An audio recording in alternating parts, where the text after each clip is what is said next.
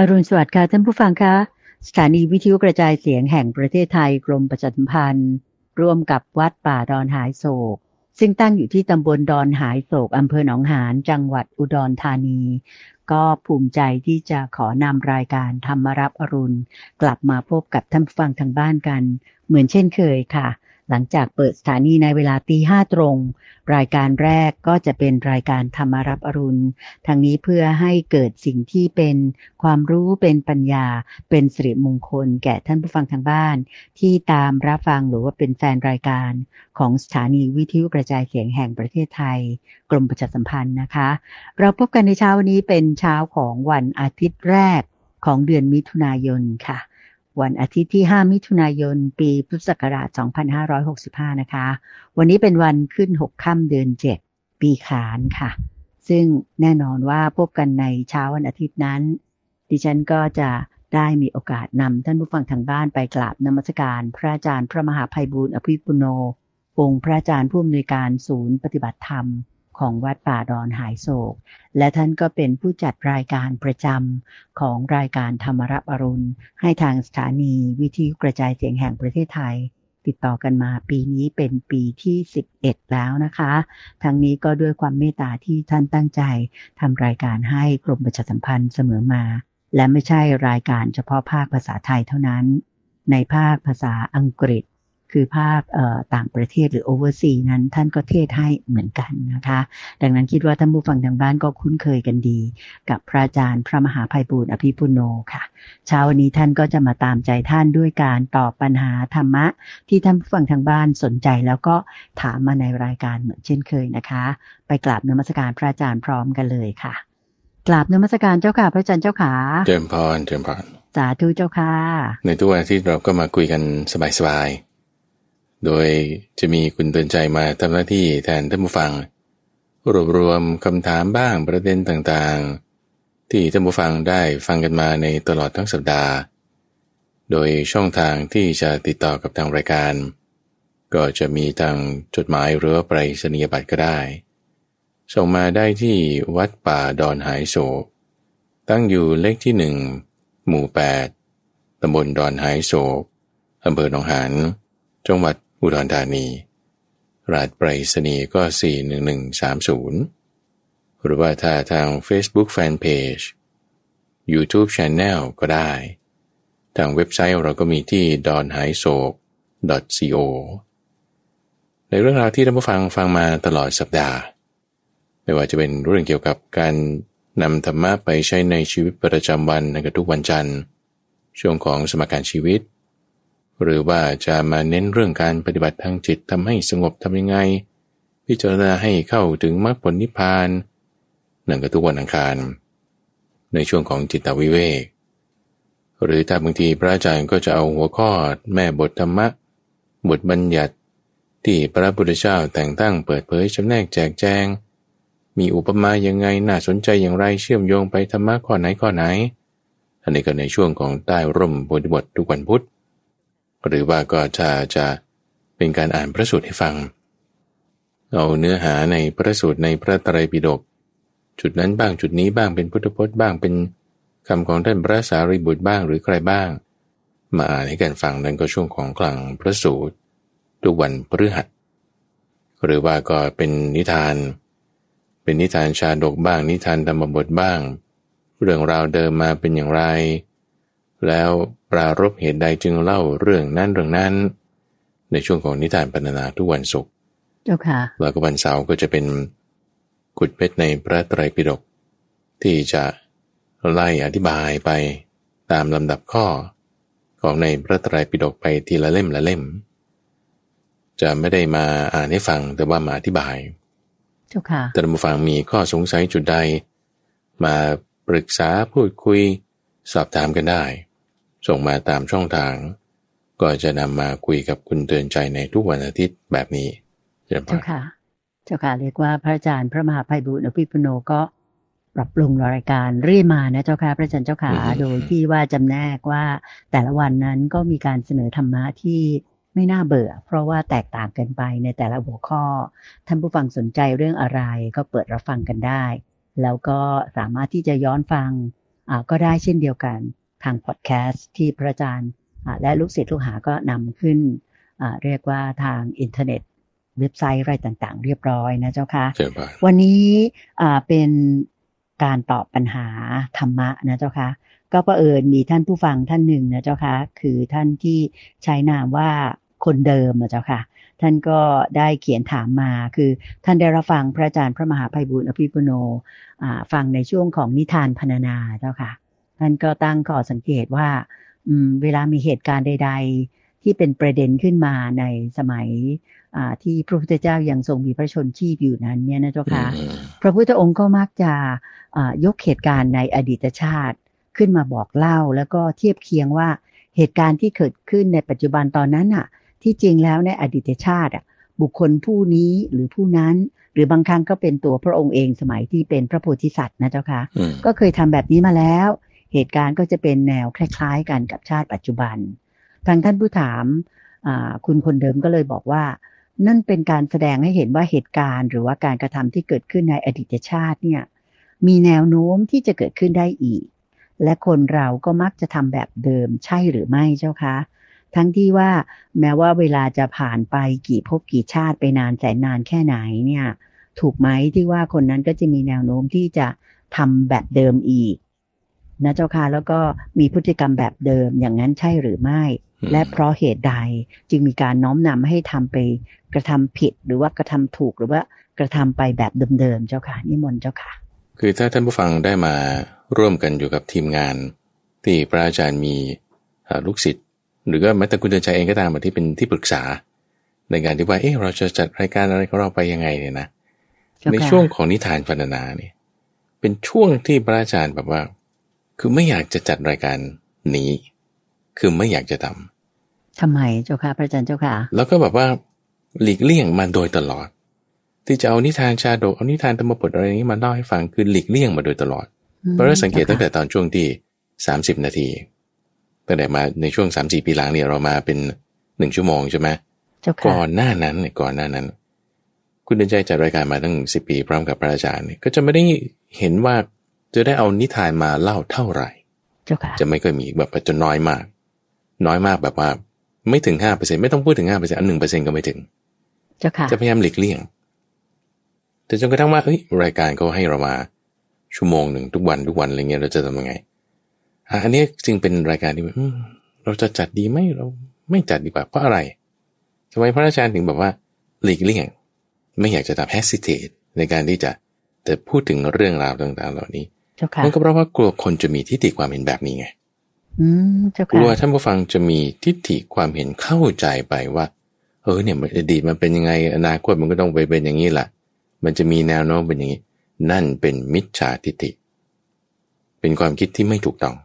เจ้าค่ะอดีตเป็นมายังไงแล้วมันจะไปเกี่ยวอะไรกับที่อนาคตมันจะต้องเป็นไปอย่างนั้นมันไม่ใช่ไม่ถูกคิดอย่างนี้ไม่ใช่แต่ทำไมมันมีเรื่องราวที่เป็นแบบนี้ขึ้นมาใช่ไหมล่ะตรงนั้นท่านจึงจัดไว้ว่ามันเป็นชาดกหมายถึงมันเป็นอย่างนี้มาคำว่านิทานนะนิทานแปลว่าเรื่องเดิมมันเป็นอย่างนี้มาเรื่องเล่าใช่ไหมเจ้าค่ะใช่นี่คือเรื่องเล่าคือนิทานนี่คือสิ่งที่มาก่อนคำว่านิทานนะนี่คือสิ่งที่มาก่อนเหมือนเหตุเหมือนปัจจัยเหมือนเงื่อนไขที่ชงมามันเป็นอย่างนี้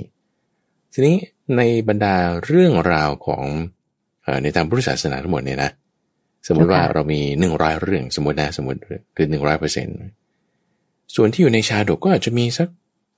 สมมตินะสัก 10% ไม่ได้ 100% นะไม่ถึง50ไม่ถึง30ด้วยซ้ำอาจจะสัก20%สมมติเจ้าค่ะแล้ว 20% เนี่ยก็มาพูดในช่วงนิทานพรรณนาโอเคปะเจ้าค่ะในช่วงที่พยายามจะจัดอะไรที่ 20% ใน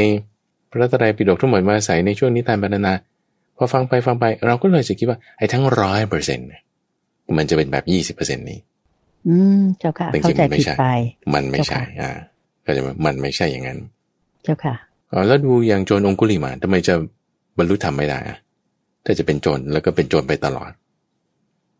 คือมันมีตัวอย่างที่จะคู่ตรงข้ามกันเสมอจะมีแน่นอนเรื่องราวในนิทานชาดกก็เหมือนกันว่าคนนี้ก็เป็นมาอย่างนี้บางทีบางคราวพระพุทธเจ้าเขายกตัวอย่างว่าจริงๆมันเป็นอย่างนั้นมาก่อน คนนี้แล้วก็เลยมาตรงข้ามเป็นอย่างนี้ยกตัวอย่างของตัวพระองค์เองขึ้นมาให้ฟังก็มีอาจจะน้อยหน่อยเจ้าค่ะทั้งนี้ทั้งนั้นก็ไม่ได้หมายความว่ามันจะเป็นไปได้หรือจะเป็นไปไม่ได้ว่าต้องเป็นอย่างนั้นหรือต้องเป็นอย่างอื่นไงเจ้าค่ะทุกอย่างอยู่ที่เงื่อนไขปัจจัยถ้าเงื่อนไขปัจจัยหรือเหตุหรือการปรุงแต่งให้เป็นมาอย่างไงให้เป็นอย่างเงี้ยมันก็ต้องเป็นอย่างนั้นน่ะแต่ถ้าเงื่อนไขปัจจัยมันไม่ได้เป็นไปอย่างนั้นมันไปอย่างอื่นมันก็เป็นไปอย่างอื่นน่ะเจ้าค่ะนะคือแล้วมันไม่ได้ว่าจำเป็นจะต้องเหมือนในอดีตการไงเจ้าค่ะอย่าเข้าใจไปอย่างนั้นอย่าเข้าใจไปอย่างนั้นแล้วทำไมพระอาจารย์ถึงยังจะมาพูดเรื่องนี้คือถ้าท่านผู้ฟังไปฟังในช่วงของนิทานบรรณานะคิดว่าทุกท่านคงจะได้ฟังเพราะว่าเป็นรายการที่ได้รับการตอบรับดีคือเรตติ้งอันดับ2อันดับ3เลยในบรรดาทั้ง7วันนี้นะเจ้าค่ะจะเห็นข้อนี้เสมอพระอาจารย์จะพูดย้ำเสมอว่าเราต้องเอาที่หัวข้อนะคือหมายว่าตัวนิทานเนี่ยเป็นน้ำจิ้มนะเป็นน้ำจิ้มแต่หลักการนี่คือหมวดธรรมะตรงนั้นท่านพูดเรื่องอะไรพูดเรื่องศีลพูดเรื่องความกตัญญูเอาตรงความกตัญญูเอาตรงศีลเจ้าค่ะท่านพูดเรื่องอะไรเอาพูดเรื่องความเพียรโอเคเอาตรงนั้นท่านพูดเรื่องความเมตตาเอาตรงนั้นคือไม่ใช่ว่าใช่ก่อนเป็นมาไงอนาคตต้องเป็นยังไงไม่เอาตรงนั้นอย่าเอาตรงนั้นนั่นเป็นน้ำจิ้มน้ำจิ้มมันก็เสริมให้อร่อยเฉยแต่เนื้อจริงๆให้เราอิ่มให้เราแบบว่ามีน้ำมีเนื้อเนี่ยก็คือตรงคุณธรรมต่างๆที่ท่านยกมาจะเน้นอยู่เสมอจะเน้นอยู่เสมอเจ้าค่ะทีนี้แนวโน้มเป็นไปได้ไหมสมมติว่าถ้าจะถามว่าแนวโน้มเป็นไปได้ไหมคือเป็นเรื่องของอาสวะไงเพราะว่าถ้าความเชื่อของเราเนี่ยน้อมไปในทางที่ว่าโอ้อดีตเป็นมาไงอนาคตก็ต้องเป็นมาอย่างนั้นน่ะการประพฤติพรหมจรรย์จะมีไม่ได้การทำที่สุดแห่งทุกข์จะไม่ปรากฏ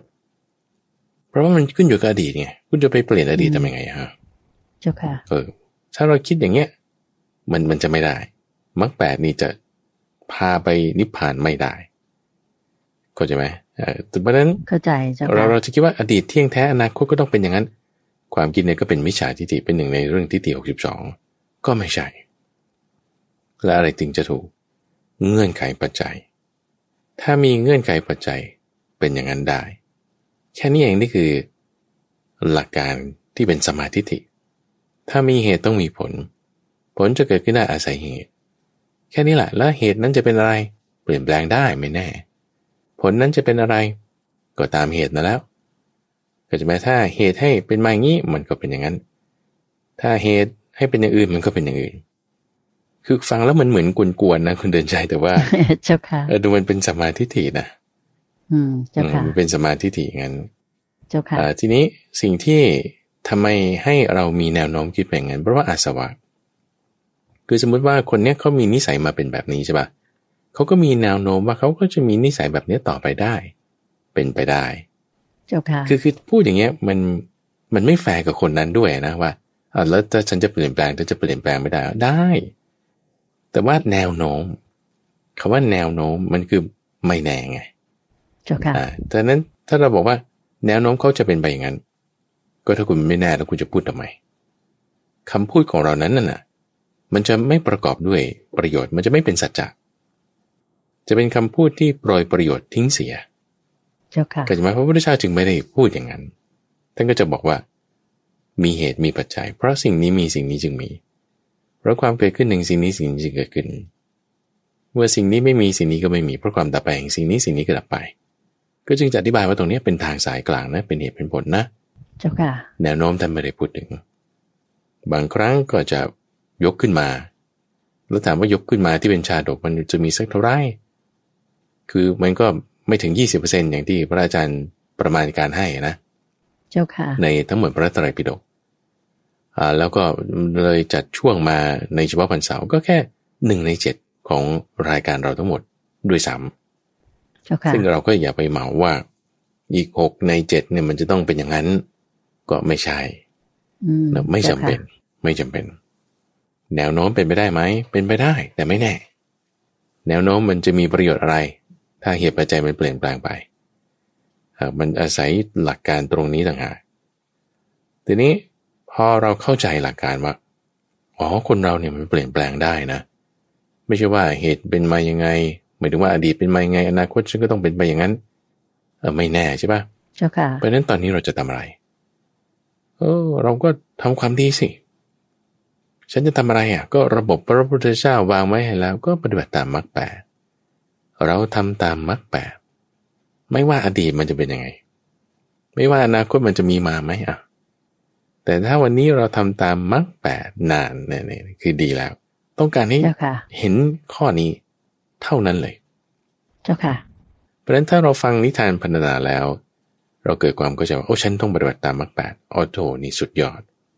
เจ้าค่ะนี่คือฟังให้ได้เข้าถึงหลักแก่นของคำสอนจริงๆเข้าใจไหมว่าไม่ใช่ว่าอดีตเป็นมาไงอนาคตต้องเป็นไปงั้นแต่ให้เข้าใจว่าฉันต้องทำตามมรรคแปดฉันต้องทำความดีอันนี้เยี่ยมยอด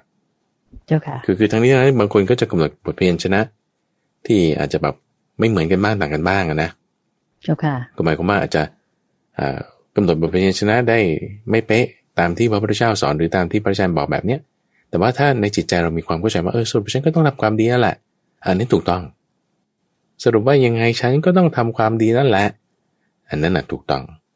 เจ้าค่ะแม้บางทีเราอาจจะกำหนดบทเพียรชนะคลาดเคลื่อนไปบ้างอันนี้ก็ธรรมดาเพราะเราไม่ได้เป็นพระพุทธเจ้าเนาะ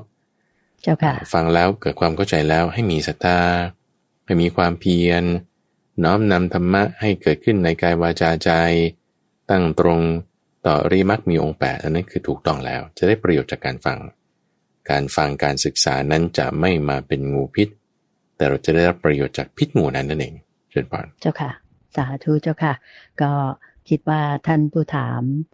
คุณคนเดิมก็คงเข้าใจในประเด็นที่พระอาจารย์พระมหาไพบูลย์อภิปุโนท่านได้แจกแจงแล้วนะคะก็ท่านแนะนำหรือว่าเตือนให้เวลาฟังนิทานพรรณนาหรือว่านิทานธรรมบทนั้นเนี่ยเอาที่แก่นของเรื่องนั้นธรรมะของเรื่องนั้นมาเป็นหลักแต่เรื่องที่เล่าให้สนุกสนานหรือประกอบนั้นถือเป็นน้ำจิ้มอย่างที่พระอาจารย์ว่าแล้วก็อย่างที่พระอาจารย์ย้ำนะคะว่าสำหรับคนเรานั้นเนี่ยอดีตเป็นอย่างไรไม่สำคัญแต่สำคัญที่ปัจจุบันที่เราจะเดินตามมรรคแปดทำตัวให้ดีที่สุดณปัจจุบันนี้ซึ่งนั่นก็คือการสร้างเหตุที่ดีณปัจจุบันซึ่งก็จะไปสนองตอบเราในภายภาคหน้าดีแน่นอนหรือว่าพอต่อไปในภายภาคหน้านั้นเนี่ยยังไงสิ่งที่เราทำดีวันนี้ก็คือจะเป็นเหตุของในภายภาคหน้านั่นเองคำถามต่อไปนะเจ้าค่ะพระอาจารย์เจ้าค่ะก็จะเป็นเรื่องที่ถามมาเรื่องของเทวดาเจ้าค่ะถามว่าเทวดาเนี่ยมีกายทิพย์นะเจ้าค่ะท่านผู้ถามก็เลยสงสัยว่าแล้วเทวดาท่านจะเหนื่อยบ้างไหมหรือว่าจะเมื่อยบ้างไหมเวลาท่านต้องใช้สมาธิในการแยกร่างกายแบบมนุษย์หรือเปล่าอะไรอย่างเงี้ยเจ้าค่ะเวลาท่านเข้าสมาธิไปแล้วเนี่ยมีต้องทำแบบมนุษย์บ้างไหมอันนี้ท่านคงเทียบเคียงถามเพราะว่า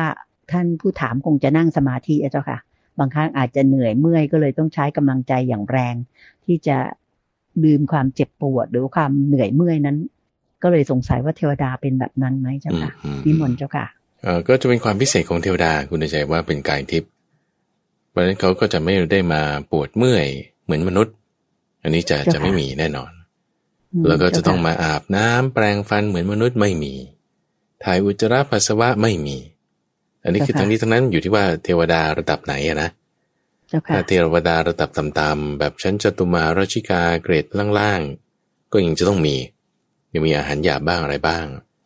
แต่ว่าเป็นเทวดาที่พูดถึงนี้ก็จะหมายถึงในชั้นดาวดึงขึ้นไปหรือว่าชั้นจตุมาราชิกาในขั้นที่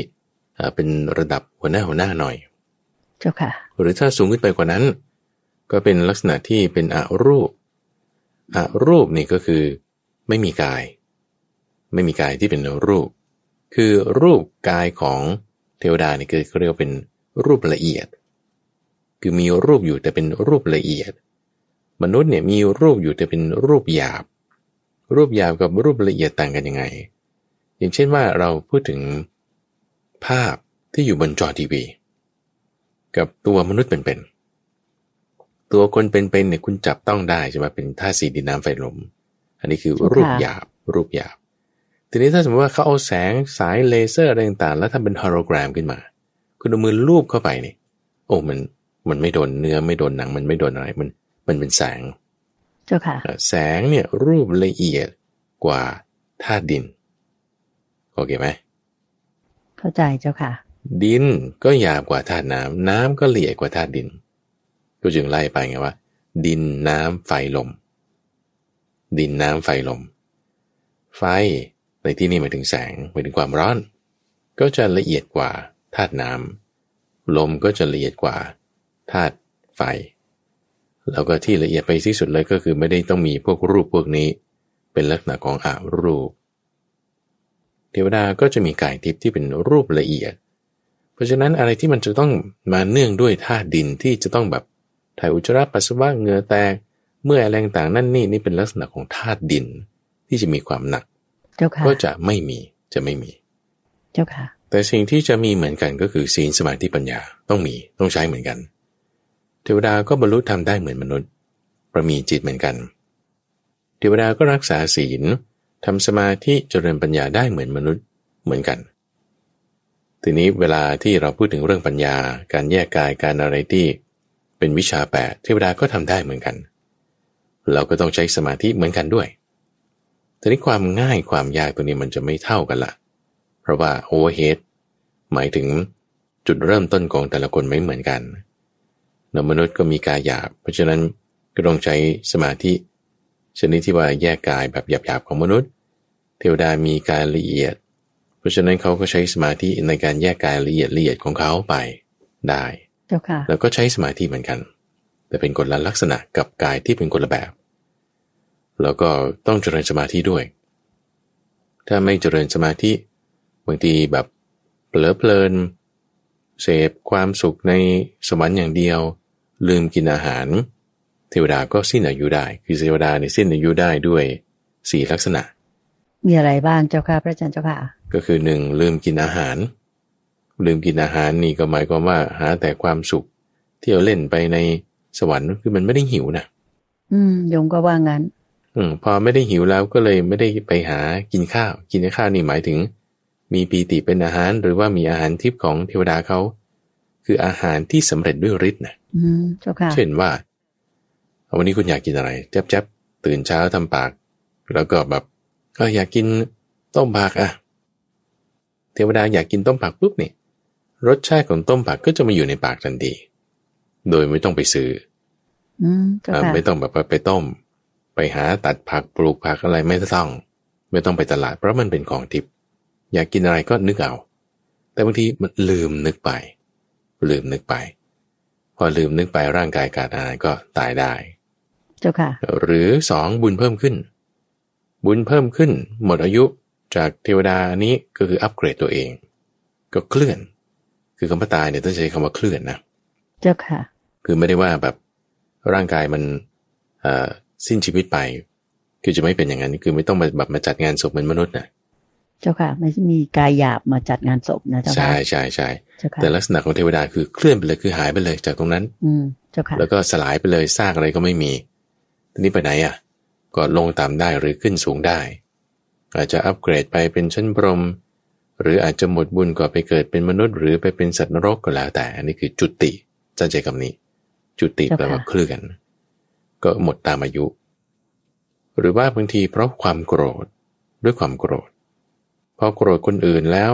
บุญมันลดลงไงมีความเศร้าหมองมีอะไรปุ๊บโกรธแล้วก็เคลื่อนไปและในประการสุดท้ายก็คือตายเพราะว่าสิ้นบุญคำว่าสิ้นบุญเนี่ยก็คือครบอายุคือสิ้นอายุก็ส่วนหนึ่งเนาะสิ้นบุญเนี่ยก็คือหมดอายุบุญของเขาแล้วเช่นว่าจะต้องมาเกิดเป็นเทวดาได้7วันหมดเวลา7วันก็สิ้นบุญไปหมดบุญไปเจ้าค่ะนี่ก็เป็น4ลักษณะแล้วก็จะมีเครื่องหมายบ่งบอกถึงความที่ว่าฉันจะหมดอายุแล้วนะก็คือดอกไม้ที่ประดับตัวของเขาเนี่ยจะเหี่ยวแห้งลงไปเราก็จะหรือว่าบางครั้งก็จะมีเสื้อผ้าเศร้าหมองจะมีแสงสว่างที่แบบลดลงเหงื่อไหลออกจากรักแร้2ข้างหรือว่าสถานที่นั่งหรือยานที่เขานั่งเดินไปเนี่ยมันจะแข็งกระด้างขึ้นมานี่จะเป็นนิมิตที่บ่งบอกว่า อันนี้ใกล้ตายแล้วนะบุญเริ่มหมดแล้วนะซึ่งถ้าเป็นอย่างนี้ก็ต้องสร้างบุญโดยการไปรักษาศีลเจริญสมาธิหรือทำภาวนาได้เจ้าค่ะก็จะเป็นอย่างนี้แล้วก็เหนื่อยเมื่อยเนี่ยก็จะเป็นตอนที่ว่าใกล้ๆจะเสียชีวิตนั่นแหละจะแบบร่างกายเปลี่ยนแปลงไปละเศร้าหมองละแล้วถ้าเหนื่อยเมื่อยปุ๊บมันจะตกใจแล้วก็เลยมีความเข้าใจไม่ถูกไม่รู้จักตั้งสติให้ดีก็ตายไปได้เจ้าค่ะก็ต้องแบบสร้างบุญนั่นเองเจริญพรเจ้าค่ะสาธุเจ้าค่ะโยมขออนุญาตกลับนมัสการเรียนถามอีกเรื่องนึงนะเจ้าค่ะสำหรับเรื่องของกายทิพย์เนี่ยเมื่อสักครู่พระอาจารย์อธิบายแล้วแต่ตอนนี้สำหรับเรื่องที่เป็นอรูปเจ้าค่ะคือไม่มีรูปเลยเนี่ยแล้วเทวดาแต่ละองค์ท่านจะรู้สึกได้ด้วยอะไรเจ้าค่ะไม่มีรูปแล้วมันมีแต่ดวงจิตหรือยังไงเจ้าค่ะพระอาจารย์เจ้าค่ะใช่นี่แหละมีแต่จิตอย่างเดียว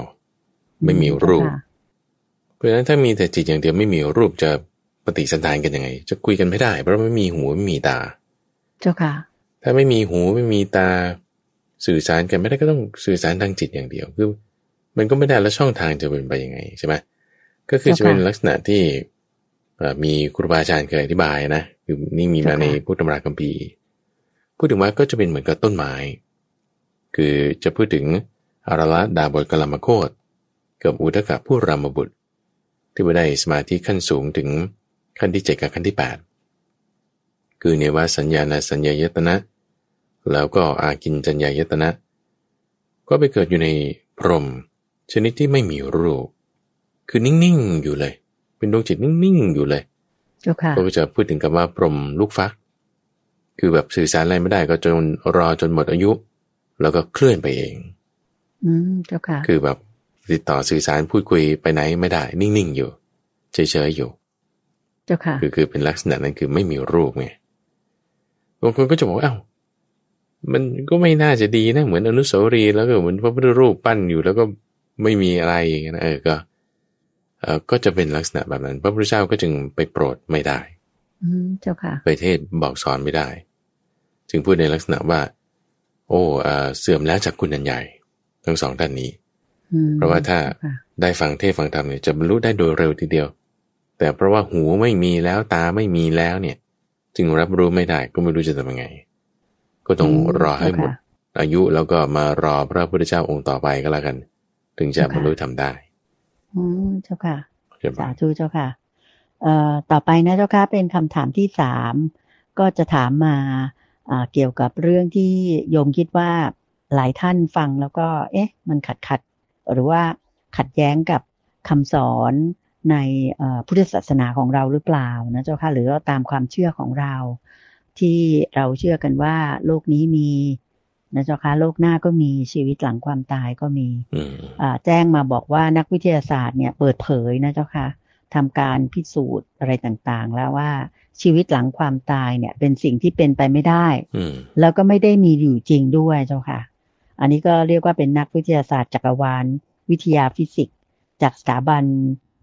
สูงเลยล่ะของแคลิฟอร์เนียก็มาระบุไว้ว่าจิตใจสำนึกของคนเราเนี่ยจะออกจากร่างกายไปทันทีเมื่อเสียชีวิต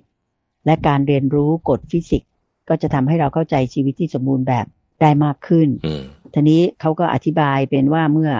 คนเราตายไปเนี่ยจิตใต้สำนึกใต้ร่างกายของเราก็จะแยกออกจากกันโดยสิ้นเชิงเลยคนเราก็จะไม่ควรจะยึดติดกับโลกหลังความตายเราควรจะก้าวต่อไปแล้วก็ใช้ชีวิตในวันนี้ก็พออย่างเงี้ยเจ้าค่ะอันนี้นี่เป็นคร่าวๆที่เขาบอกว่าอย่างเนี้ยแต่โยมมีความรู้สึกว่า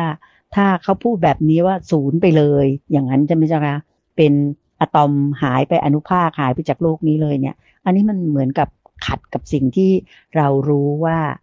ชีวิต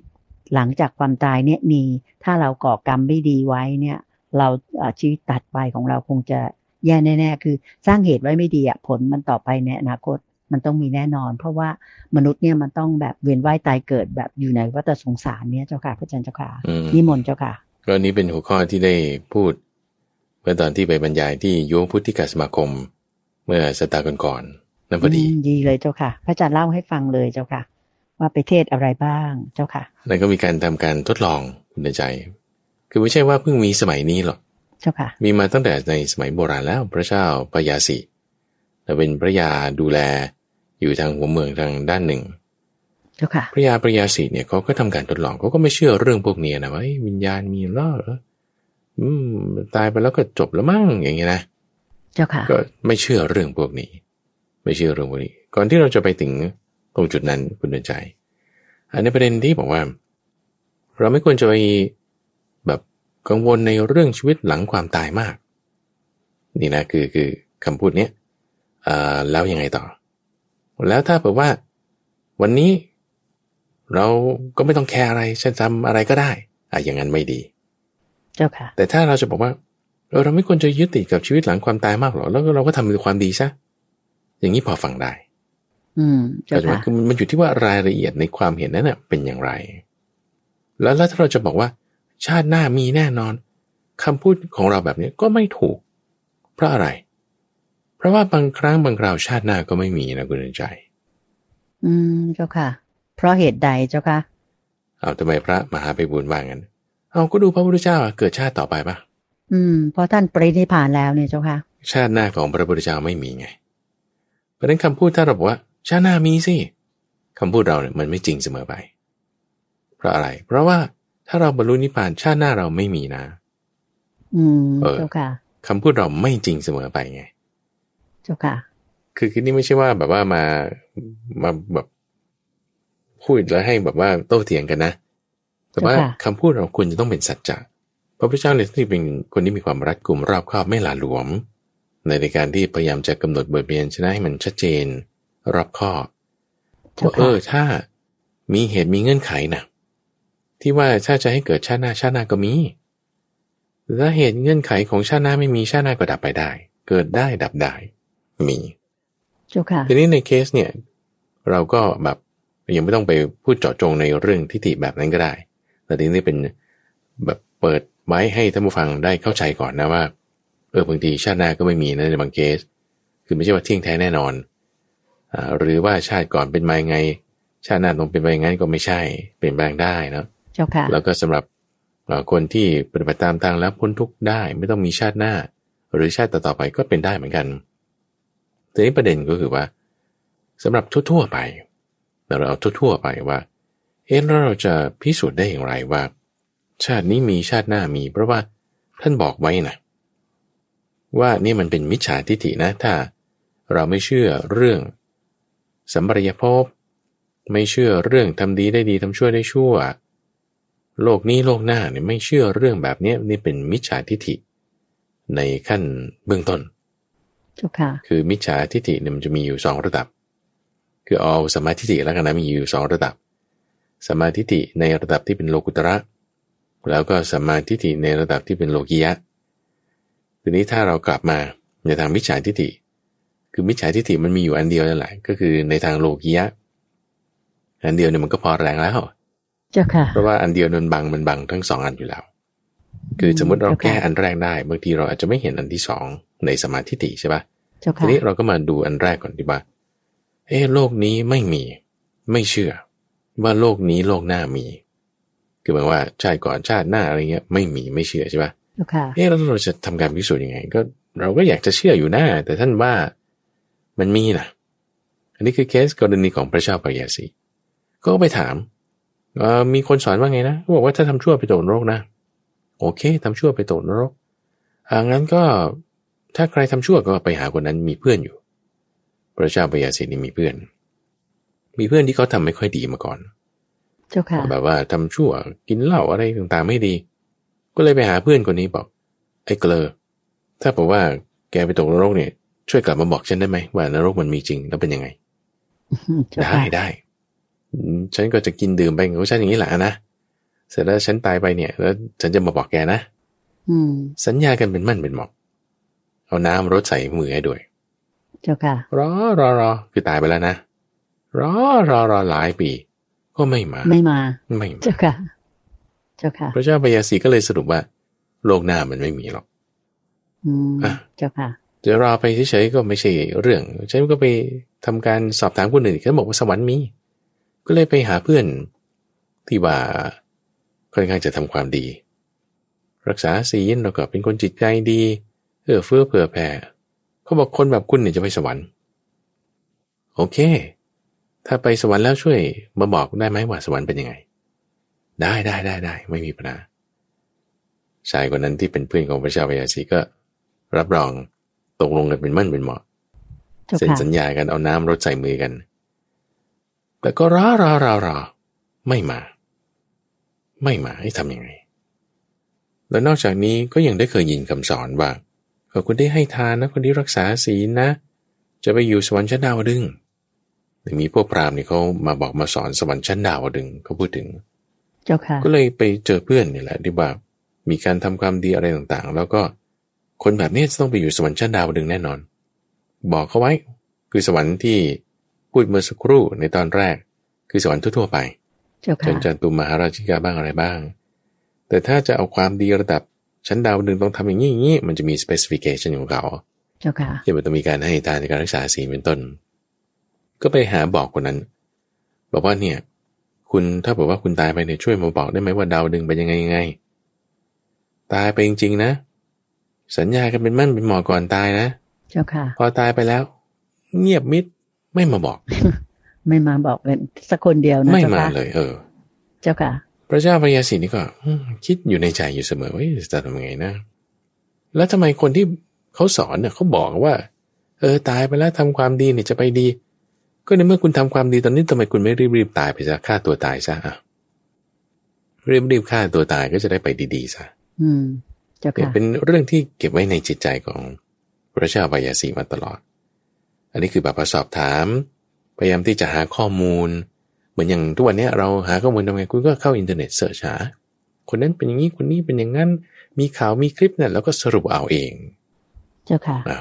แต่พระเจ้าพญาศรีเขาไม่ได้แค่สอบถามเสิร์ชหาเท่านั้นนะเขายังทำการทดลองทดลองยังไงเจ้าค่ะพระเจ้าค่ะโดยเอานักโทษมาเอาหม้อ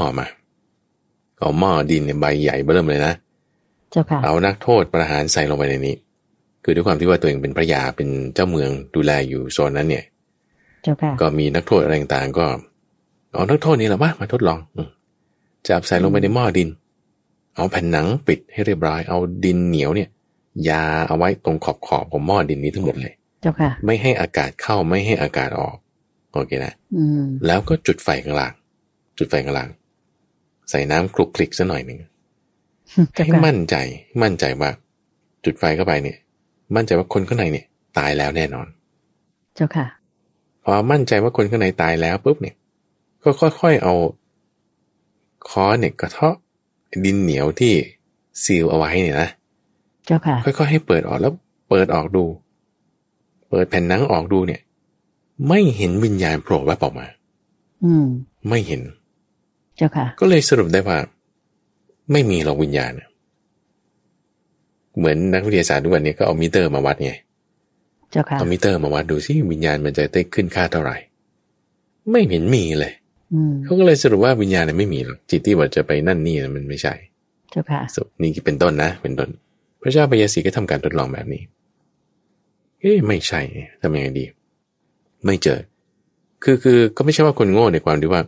ฉันทดลองครั้งเดียวไม่เจอแล้วก็จบละไม่ใช่แต่ก็ตั้งสมมติฐานต่อไปอีกว่าอาจจะเป็นที่น้ำหนักก็ได้ก็เลยเอาคนตายกับคนเป็นมาชั่งเอาคนนี้ก่อนตายชั่งได้เท่าไหร่พอตายแล้วชั่งได้เท่าไหร่คือหมายว่าถ้าตายแล้วมีอะไรออกจากร่างไปใช่ป่ะน้ำหนักต้องลดลงดิคิดว่ามันจะวัดได้ด้วยการชั่งน้ำหนักแต่ว่าไม่เห็นจะลดลงเลยกลับเพิ่มขึ้นโดยซ้ำคือน้ำหนักเนี่ยเขาจะพบว่าคนตายเนี่ยหนักกว่าคนเป็น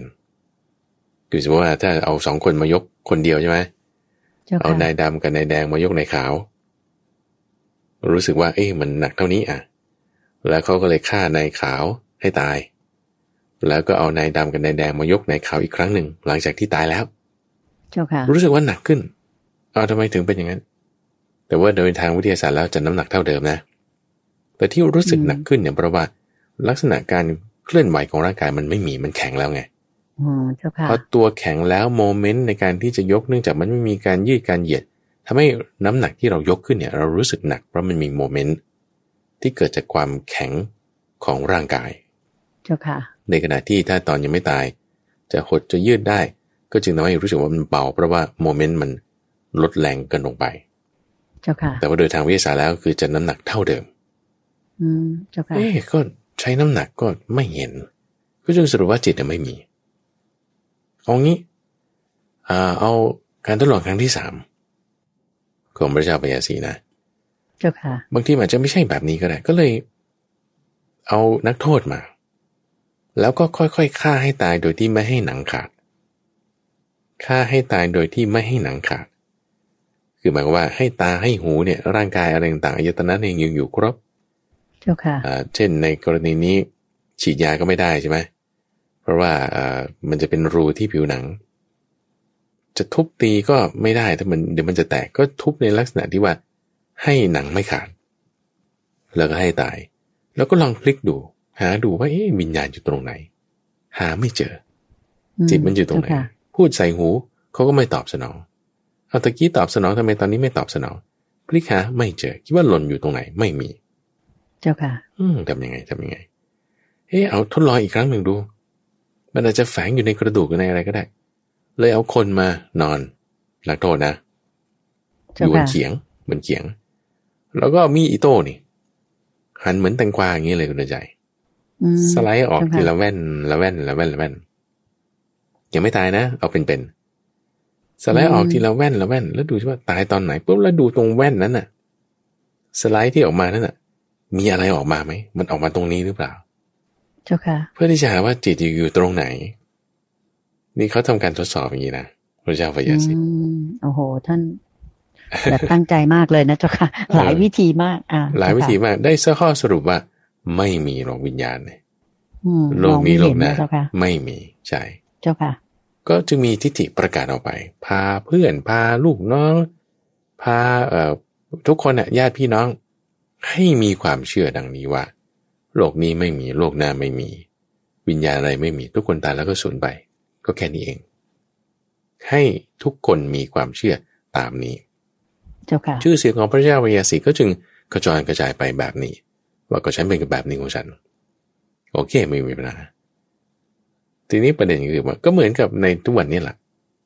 มีคนก็ทำการทดลองคุณเดินใจเจ้าค่ะเขาเอาขันใบหนึ่งเขาไปตักน้ำทะเลมาดูมีคนบอกว่าในทะเลมันมีปลาวาฬไหนออกมาดูดิตักน้ำมาดูในขันเนี่ยไม่เห็นมีปลาวาฬเลยเขาก็เลยสรุปว่าไม่มีหรอกปลาวาฬในทะเลนี่ทำไมฉันทำการทดลองแล้วมันไม่ค่อยเข้าท่าเจ้าค่ะในเรื่องนี้เนี่ยปรากฏข้อมูลอยู่ในปายาสีราชัญญสูตรอยู่ในทีฆนิกายเป็นเรื่องราวที่ระบุถึงความสามารถของท่านพระกุมารกัสสปะพระอาจารย์ไปบรรยายเรื่องท่านพระกุมารกัสสปะนิพดีแล้วก็จึงได้ยกพระสูตรนี้ขึ้นมาอธิบายแล้วอาร์กิวเมนต์ตรงนี้คือลักษณะการโต้ตอบกันที่พูดถึงว่านรกไม่มีสวรรค์ไม่มีชั้นดาวดึงไม่มีที่พระเจ้าพยาสีไปอาศัยถามคนอื่นแล้วให้เขากลับมาบอกเนี่ยนะท่านอธิบายเอาไว้ที่ว่าสัตว์ที่ไปตกนรกแล้วจะกลับมาบอกเนี่ยมันไม่ได้ทำไม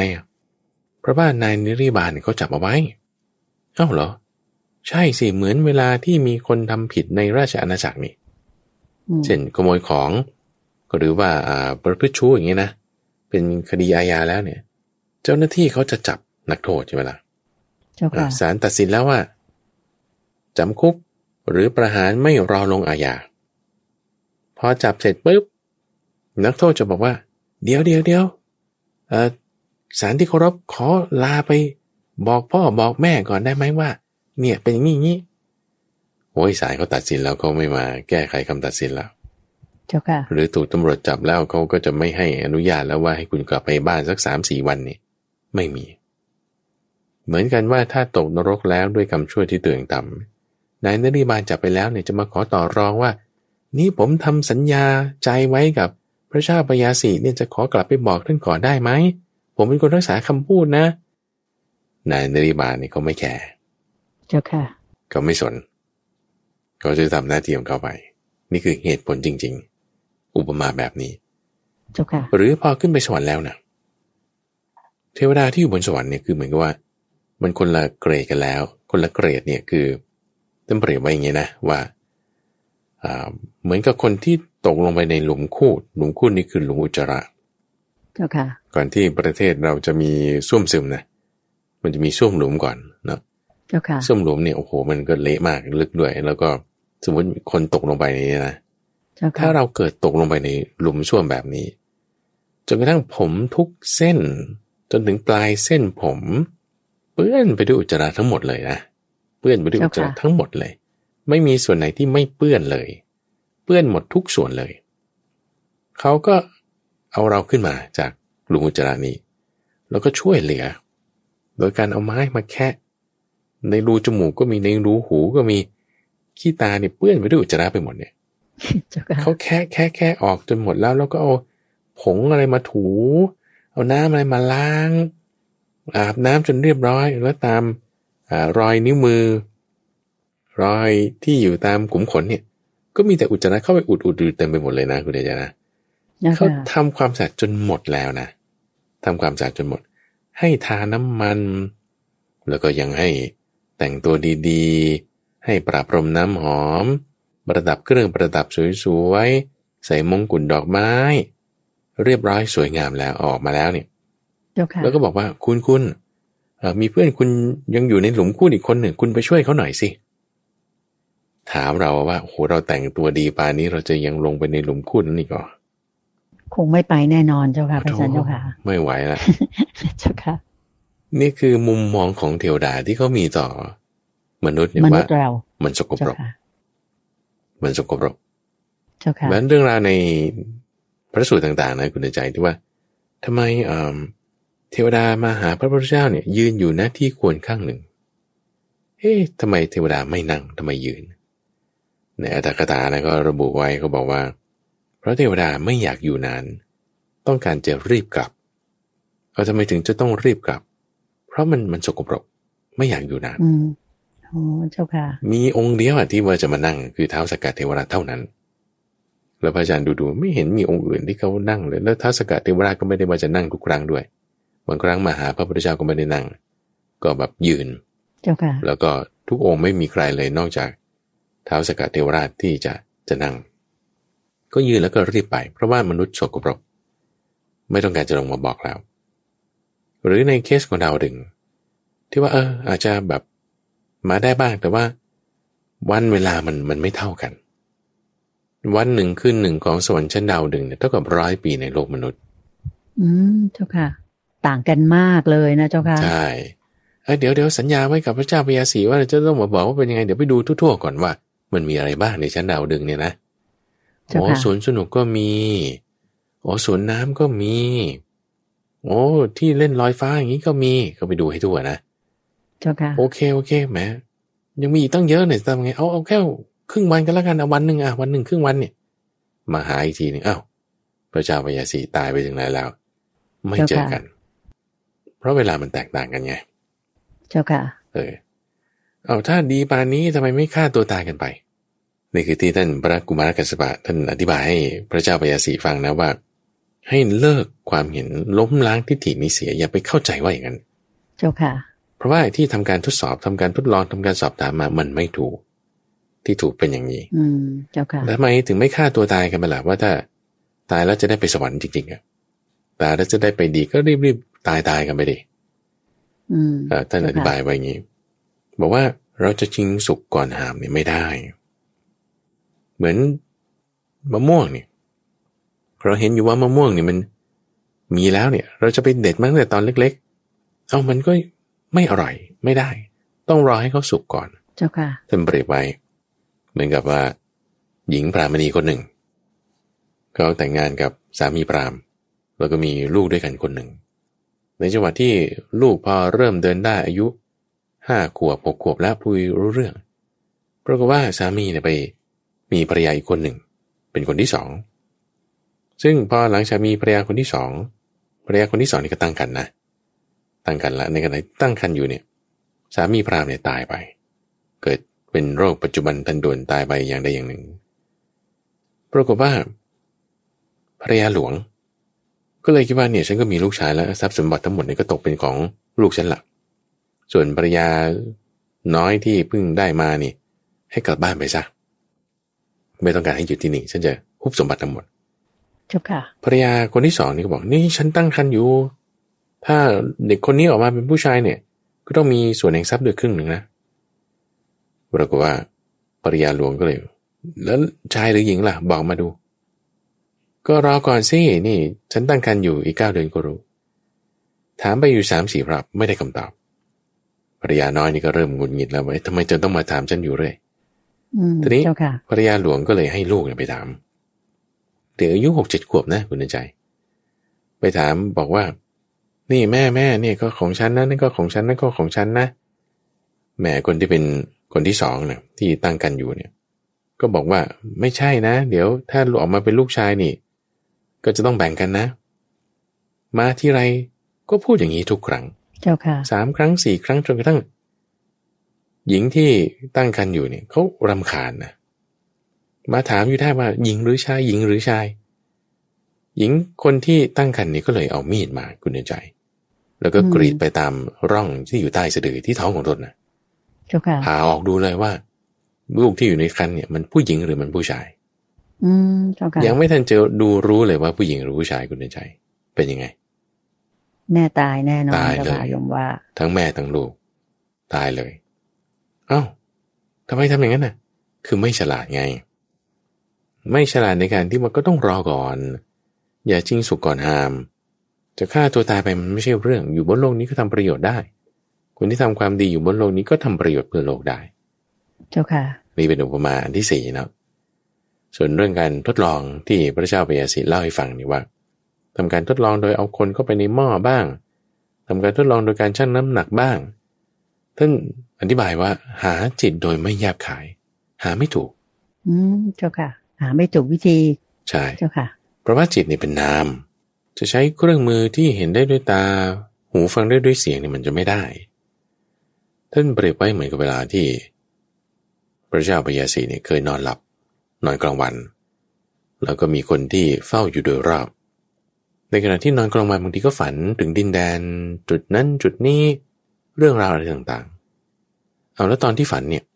คือเหมือนว่าจิตมันออกจากร่างไปเหมือนเดิมว่าได้เห็นที่นั้นจริงๆแล้วก็ภายหลังมาเนี่ยก็ปรากฏว่าได้เห็นจริงๆว่ามีป่าแบบนั้นมีพื้นที่แบบนั้นตามที่อยู่ในฝันนั่นน่ะเอาแล้วตอนที่ฝันนั้นน่ะมีคนเห็นพระเจ้าปยสิทธิ์ออกไปอีกตัวหนึ่งร่างหนึ่งไปตรวจดูมีไหมไม่มีพวกคนที่เฝ้าอยู่เนี่ยเขาไม่เห็นนะเจ้าค่ะก็นี่ไงว่าจิตมันไม่ได้จะเป็นตัวเป็นร่างที่คุณจะมาเห็นได้ด้วยตาไม่ใช่เพราะมันเป็นนามเจ้าค่ะแล้วก็เปรียบเทียบไว้กับเหล็ก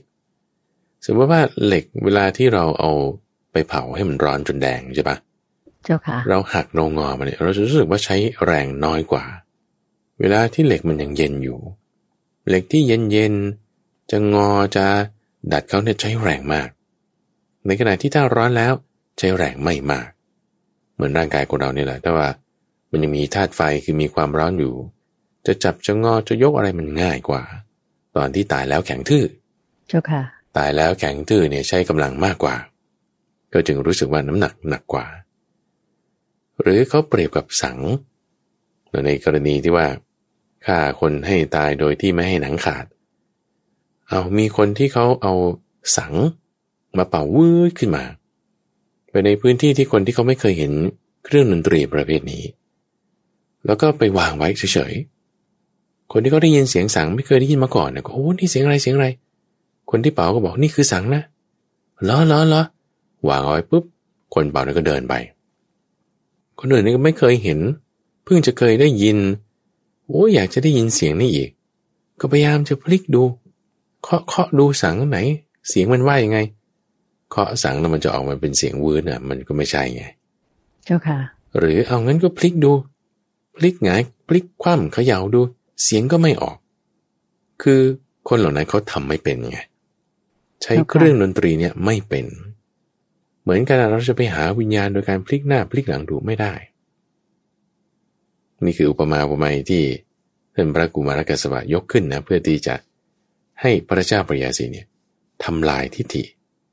ที่ตัวเองเห็นว่า โลกนี้โลกหน้าไม่มีวิญญาณต่างๆไม่มีเนี่ยอย่าไปเห็นอย่างนั้นเจ้าค่ะแต่จริงๆมันมีอยู่ต้องใช้วิธีตรวจสอบโดยการใช้ตาทิพย์ตรวจสอบโดยการใช้ตาทิพย์คุณต้องมีปัญญาถ้าเราไม่มีปัญญาอย่างนั้นเราจะทำยังไงก็ต้องอาศัยความเชื่ออาศัยคนอื่นเขาบอกที่เขามีปัญญาคนที่เขามีปัญญาเขาบอกมาว่าเป็นอย่างนี้อย่างนี้เหมือนคนตาบอดแต่กำเนิดไม่เคยเห็นดวงจันทร์ดวงอาทิตย์ไม่เคยเห็นสีเขียวสีแดงไม่เคยเห็นที่ราบที่ลุ่มที่ดอนภูเขาต่างๆก็ต้องอาศัยคนตาดีถ้าคนตาบอดคนนั้นเขาบอกว่าไม่มีหรอกดวงจันทร์ดวงอาทิตย์สีเขียวสีแดงไม่มีเพราะอะไรเพราะฉันไม่เห็นโอ้ยคนตาบอดนี่มันบอกยากที่สุดเลยเราไม่เข้าใจใช่ไหมพูดอย่างนั้นไม่ถูกพูดไม่ถูกใช่แต่ถ้าคนตาบอดคนนี้เขาฟังคนตาดีคนตาดีเขาบอกว่าเนี่ยพระจันทร์เป็นอย่างนี้นะพระอาทิตย์เป็นอย่างนี้นะสีเขียวเป็นอย่างนี้นะสีแดงเป็นอย่างนี้ฟังแล้วก็พยายามทำความเข้าใจตามภาษาของคนตาบอดที่ไม่เห็นแต่ก็เชื่อคนตาดีนั่นแหละนะทีนี้คนตาดีที่เชื่อนี่อย่าไปหลอกคนตาบอดนั่นก็แล้วกันถ้าคนตาดีไปหลอกคนตาบอดว่านี่เป็นผ้าขาวเนื้อดีทั้งนั้นนี่มันเป็นผ้าเนื้อเลวเปื้อนเขม่าเอาโทษนั่นจะเป็นลักษณะที่ไม่ดีต่อคนตาบอดเราก็ต้องเชื่อฟังคนที่เขาแบบจะเป็นคนดีไงว่านี่คนตาดีแล้วเขาก็นิสัยดีด้วยนะเขาไม่หลอกเราขาวก็คือขาวจริงๆดำก็คือดำจริงๆเราควรเชื่อเราควรฟังคนตาดีประเภทนี้เจ้าค่ะคนที่เชื่อถือได้ถูกไหมเจ้าค่ะใช่คนที่พูดคำสัตย์จริงถูกต้องนั่นเองเจ้าค่ะอันนี้คือแปลว่าไม่ใช่แค่เพิ่งมีในปัจจุบันคุณในใจมีมาตั้งในสมัยพุทธกาลแล้วที่เขาจะไม่เชื่อเรื่องพวกนี้ไม่ใช่เรื่องใหม่ไม่ใช่เรื่องใหม่ทีนี้พอเราทำความเข้าใจนี้แล้วเราก็ให้มีความมั่นใจแล้วเราก็ปฏิบัติตามมรรคแปดไงนี่คือสำคัญคือเขาอาจจะไม่เชื่อก็ได้นะแต่ว่าถ้าเขาทำความดีเขาปฏิบัติตามมรรคแปดไม่มีปัญหาโอเคเลยดีทั้งนั้นเจริญฝันดีตั้งแต่บัดนี้นะเจ้าค่ะใช่เจ้าค่ะสาธุเจ้าค่ะค่ะท่านผู้ฟังคะวันนี้เรารับฟังพระอาจารย์พระมหาไพบูลย์อภิปุโนแห่งวัดป่าดอนหายโศกได้สักษาตอบปัญหามาน่าสนใจเลยนะคะคิดว่าท่านผู้ฟังตามรับฟังวันนี้ก็คงจะได้ความรู้แล้วก็ในขณะเดียวกันก็มีความสนุกสนานในการรับฟังด้วยดิฉันคิดว่าเวลาในวันนี้คงจะให้ความสนุกสนานและก็ความรู้ทางด้านธรรมะแก่ท่านผู้ฟังได้เพียงแค่นี้แหละค่ะเวลาหมดลงแล้วจริงๆนะคะขออนุญาตนำท่านผู้ฟังทางบ้านทุกท่านกราบขอบคุณและกราบนมัสการลาพระอาจารย์พระมหาไพบูลย์อภิปุโนและพระเดชพระคุณหลวงพ่อดร.สะอาดทิโตภาโสหรือท่านพระครูสิทธิประภากรแห่งวัดป่าดอนหายโศกเพียงแค่นี้จนกว่าจะพบกันใหม่ในวันอาทิตย์หน้ากับตามใจท่านเหมือนเช่นเคยนะคะกราบขอบพระคุณและกราบนมัสการลาเจ้าค่ะพระอาจารย์เจ้าค่ะเจริญพรสาธุเจ้าค่ะ